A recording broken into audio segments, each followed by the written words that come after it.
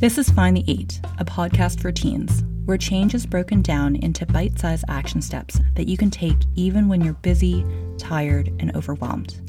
I'm Dr. Kara Uwe, and in this first season, we're going to talk about sleep, because it's hard to change anything else if you're sleep-deprived and exhausted. Let's get started.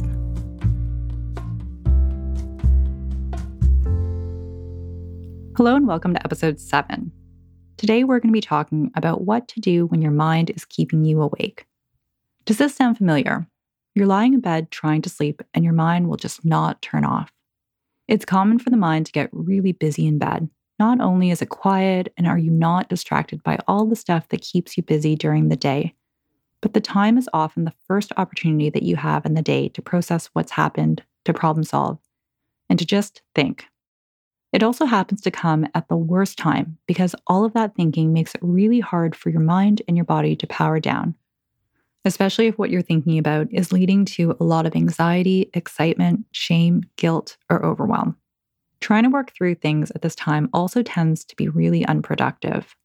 When trying to sleep, it's common to catastrophize or loop over and over on thoughts without ever coming to any helpful conclusion or resolution.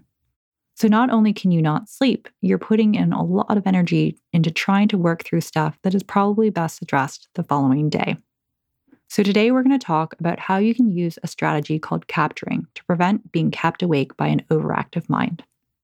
To describe capturing, let's look at an analogy. Imagine your room is really, really cluttered.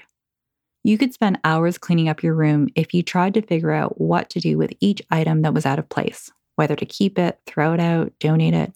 Maybe you'd get interrupted and the job would be left half done and your room would soon return to a messy, cluttered state. The other option is you could clean up your room in about 5 minutes. You might not do the best job, but you could get your room looking pretty clean if you grabbed a big box and threw everything in that box without trying to figure out what to do with it in the moment. This is not the best long-term solution, but when you looked around at your clean, tidy room, you would probably feel a sense of calm and relief in that moment. So it turns out the second option of dumping everything quickly into a box is also something you can do when you have a really cluttered and active mind. To help quiet your mind, you can take everything that's floating around in your mind, all of that mental clutter, and offload these things onto a piece of paper. It can be stuff you need to do, ideas, problems, worries, decisions you have to make, thoughts about what you're feeling or experiencing in the moment, really anything that's going through your mind. When you do this, you're going to be tempted to edit what you write. And this is really normal because you're probably used to writing stuff that other people are going to read. But this exercise is just for you. You don't have to format it, make it look nice, or worry about other people judging you. There are other terms that are sometimes used for this process: free writing, brain dump, a brain sweep. And this is pretty much what you want to do. You just want to get everything out of your mind really quickly and without giving it all that much thought. Another reaction that can be common is overwhelm from seeing all of this stuff down in one place. This is kind of like when you clean up your room and you uncover a pile of clutter that you didn't even realize was there. Or you're halfway through cleaning your room and your room's a total mess because everything's just out and not put away yet. Because this can happen, it's a good idea to do a big first capture during the day. This both gives you a chance to practice capturing when the stakes aren't as high, and also an initial clear out can help reduce what comes up at nighttime. Another thing that might happen is that you draw a blank, and this is especially common if writing out your thoughts is not something that you've done before or that you're used to doing. Sometimes having a list of prompts or having someone talk you through it can be helpful. For this reason, I'm going to create 2 bonus episodes, one in which I'll talk you through how to do a big initial capture and one in which I'll talk you through how to do a quick capture in the moment. And I'll link to both of these bonus episodes in the show notes when they're available. So why is capturing so helpful? Capturing takes care of unfinished business, at least for the moment. Your mind has to stay on guard when it has unfinished business. Your mind can't ease up if there's a problem that it thinks it has to solve or if it doesn't want to forget that thing that needs to be done. Capturing allows you to do something about this unfinished business in the moment, and this may be enough to let your mind relax so that it can get sleepy. Capturing also helps to clarify your thoughts. There's something about writing that is really therapeutic. Sometimes when we name the thoughts or emotions that we're having, they tend to lose their power, and when they're written down, we can often evaluate them more objectively. As I mentioned, it's common to catastrophize in bed when you can't sleep. Once you see your thoughts in writing, it can become easier to evaluate if your worst fears are really likely to come true, or if maybe your thinking is being heavily influenced by the fact that you're frustrated and anxious. Capturing also allows you to gather all the stuff you need to act on in one place. If you often have that vague sense that you've got stuff to do, but you're not exactly sure what that stuff is, the nice thing about capturing regularly is that you've already written down everything, and when it comes to acting on the stuff that needs to get done, the problems that need to be solved, and the decisions you need to make, you've already got a list. It's like having a list when you go shopping, instead of having to rely on remembering what you need to buy in the moment and realizing that you've forgotten a bunch of stuff after you leave the store.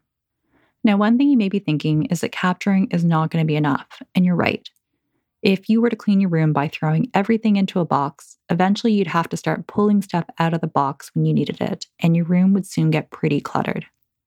The initial relief of capturing won't last if you don't solve the problems or you don't act on the things that need to get done. Longer-term relief comes from processing what you've captured. And this is why scheduling 20 minutes during the day to problem solve or get things done can really help with preventing that buildup of mental clutter.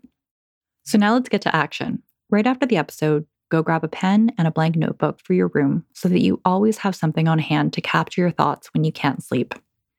Next, open up the Notes app in your phone and name a note Capture, and use this note to capture thoughts during the day and when you're on the go. If you'd like a cheat sheet for today's episode, you can find it by visiting the Find the 8 Instagram account and by clicking on the link in the bio, or by visiting findthe8.com/7. If you'd like to be talked through how to do a capture, I will link to those bonus episodes in the show notes. Also, if you're interested in reading more about the concepts that we talked about in this episode, I would highly recommend the book Getting Things Done for Teens by David Allen, Mike Williams, and Mark Wallace. So to summarize, if you want to avoid unproductively looping on the same thoughts and clear your mind, this strategy of capturing is one of the simplest and easiest strategies to start with. But remember that capturing is only the first piece of the puzzle. While on its own, capturing can bring a lot of relief in the moment, the longer-term relief comes from having the time and the skills to process what you've captured. In future episodes, I'm going to cover processing strategies like how to problem solve, how to make better decisions, and how to act more effectively on the stuff that you need to get done.